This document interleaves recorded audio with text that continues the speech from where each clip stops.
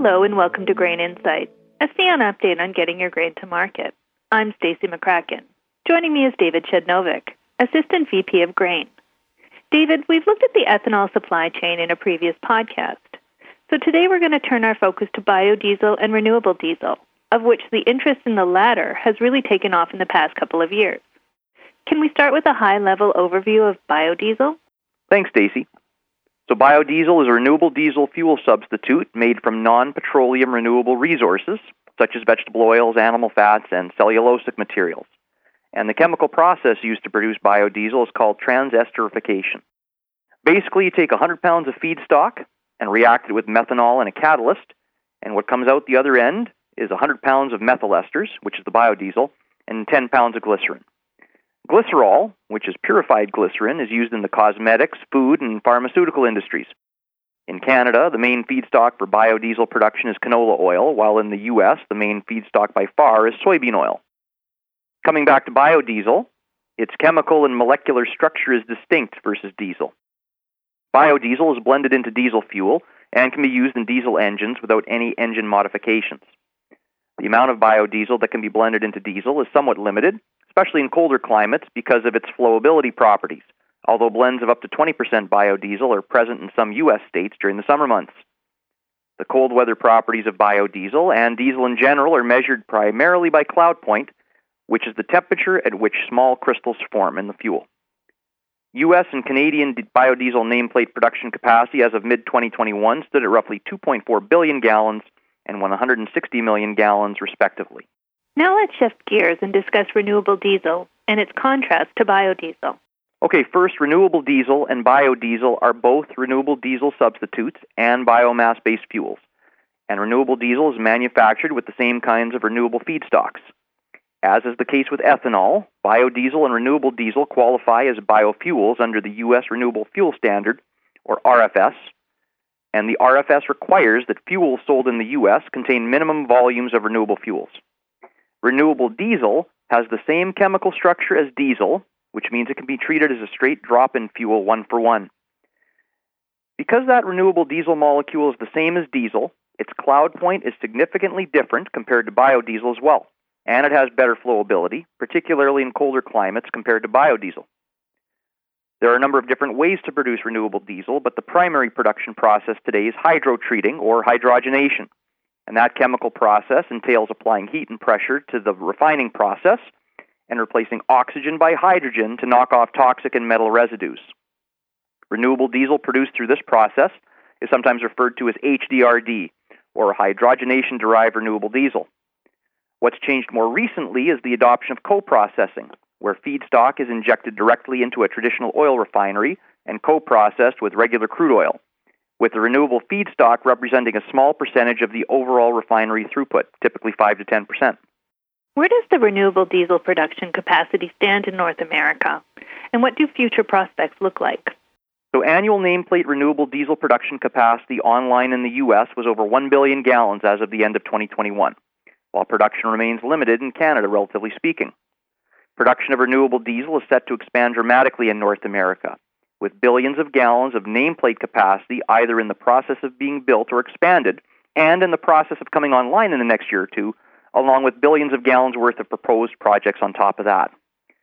Focusing in on the U.S. here, CN directly accesses 2 renewable diesel production facilities in the U.S. Gulf, and production between the 2 of them is expanding significantly. This past fall, Diamond Green Diesel, which is a joint venture between Valero and Darling Ingredients, started up its CN-served expansion project at the St. Charles refinery in Louisiana, adding 410 million gallons of nameplate production capacity and bringing Diamond Green Diesel's overall nameplate renewable diesel production capacity in the Gulf to 700 million gallons.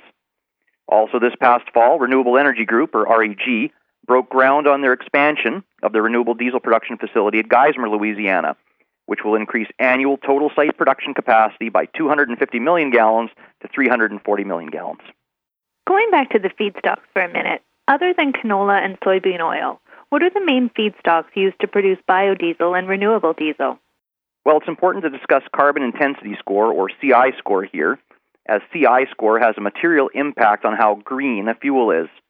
CI is a function of the life cycle of a fuel from its origin to consumption, including production and transport, and it's measured as the amount of carbon dioxide per megajoule of fuel energy. Call it the pathway. The lower the CI score, the greener the fuel, and CI score is used to calculate credits or deficits under low-carbon fuel standard mandates such as the one in place in California and the one that is being discussed for Canada. If the baseline CI score for diesel is 100, compare that to virgin canola or soybean oil with a CI score in the low 50s, or used cooking oil with a CI score in the 20s. One point to clarify here is that a pathway for canola oil for production of renewable diesel in the U.S. has yet to be established by the U.S. EPA.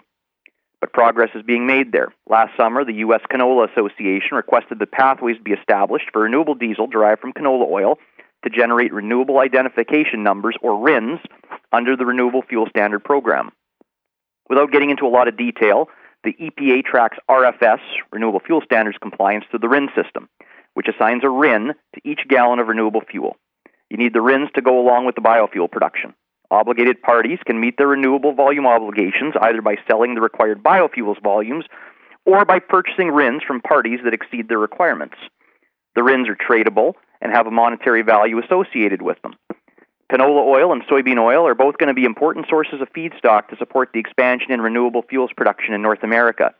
And seeing all the new canola crush plant announcements in Western Canada and soybean crush plants in the U.S. coming online and being expanded and added is in due in large part to renewable diesel taking off. What are some of the other main types of feedstock for the production of renewable diesel and biodiesel? Well, there's distillers corn oil, or inedible corn oil, produced by ethanol plants, as well as products derived from rendering. Rendering is the process of converting meat and or other animal byproducts through cooking and drying into usable products such as meat and bone meal, proteins, minerals, fats, oils, and fatty acids, using heat to kill pathogens. Roughly 50 to 60% of an animal is consumed in the U.S., and the rest of that animal needs to be processed in some fashion. Then, of course, there's the meat that's collected from grocery stores and restaurants that can be processed as well. Rendering's been referred to as the original recycling, and the North American rendering industry produces billions of pounds of edible and inedible tallow, yellow grease, lard, and poultry fat annually. Tallow is primarily derived from rendered beef fat, white grease is derived from hogs, and yellow grease is restaurant-quality grease and cooking oil. You mentioned earlier that renewable diesel production is set to expand in a big way. Where are CN's main touch points? CN's network and connected infrastructure make CN a key player in the rapidly developing renewable diesel market in North America. That includes transporting seed to oilseed crush plants, transporting vegetable oil and other feedstocks to refineries, and shipping renewable diesel to end markets. CN directly serves all the major energy hubs in North America: Western Canada's heartland, Eastern Canada's terminal and refinery complexes stretching from Sarnia to St. John, New Brunswick, through the U.S. Midwest and down to the Gulf of Mexico. CN is well positioned to support the growth of renewable diesel production with major renewable diesel capacity expansions that CN serves directly at the U.S. Gulf, as I mentioned earlier, along with current and future touchpoints in Canada. Linking seed to oil, oil and tallow to renewable refinery, and refinery to end market, CN delivers a low-cost, integrated, and efficient supply chain solution. All the new oilseed crush expansion and greenfield projects that have been announced on both sides of the border in the past 18 months or so has been very exciting to see. And CN plays an important role in transporting the energy transition feedstocks to renewable diesel plants. The feedstock optionality within North America and via CN's tri-coastal network gives renewable customers optionality, opportunity today and over the long term. What are the prospects for CN to make use of renewable fuels to reduce its carbon footprint? CN is the industry leader in locomotive fuel efficiency, and we sustainably transport sustainable energy. We not only serve the renewable diesel industry, we're also in the process of testing high-level renewable fuel blends as an important part of delivering on our carbon reduction commitments. As we discussed in the recent podcast on sustainability, CN and Progress Rail are partnering with REG to test high-level renewable fuel blends, including both biodiesel and renewable diesel, in support of the company's sustainability goals. Trials and qualifications up to 100% bio-based diesel fuel are important steps in reducing greenhouse gas emissions from CN's existing locomotive fleet, while alternative propulsion locomotive technologies are also being developed. This program will allow CN and Progress Rail to better understand the long-term durability and operational impacts of renewable fuels on locomotives, especially in cold weather, and plan needed modifications to fully leverage their usage over the next decade. Thanks for your time, David, and thanks for listening to Grain Insight, an update from CN.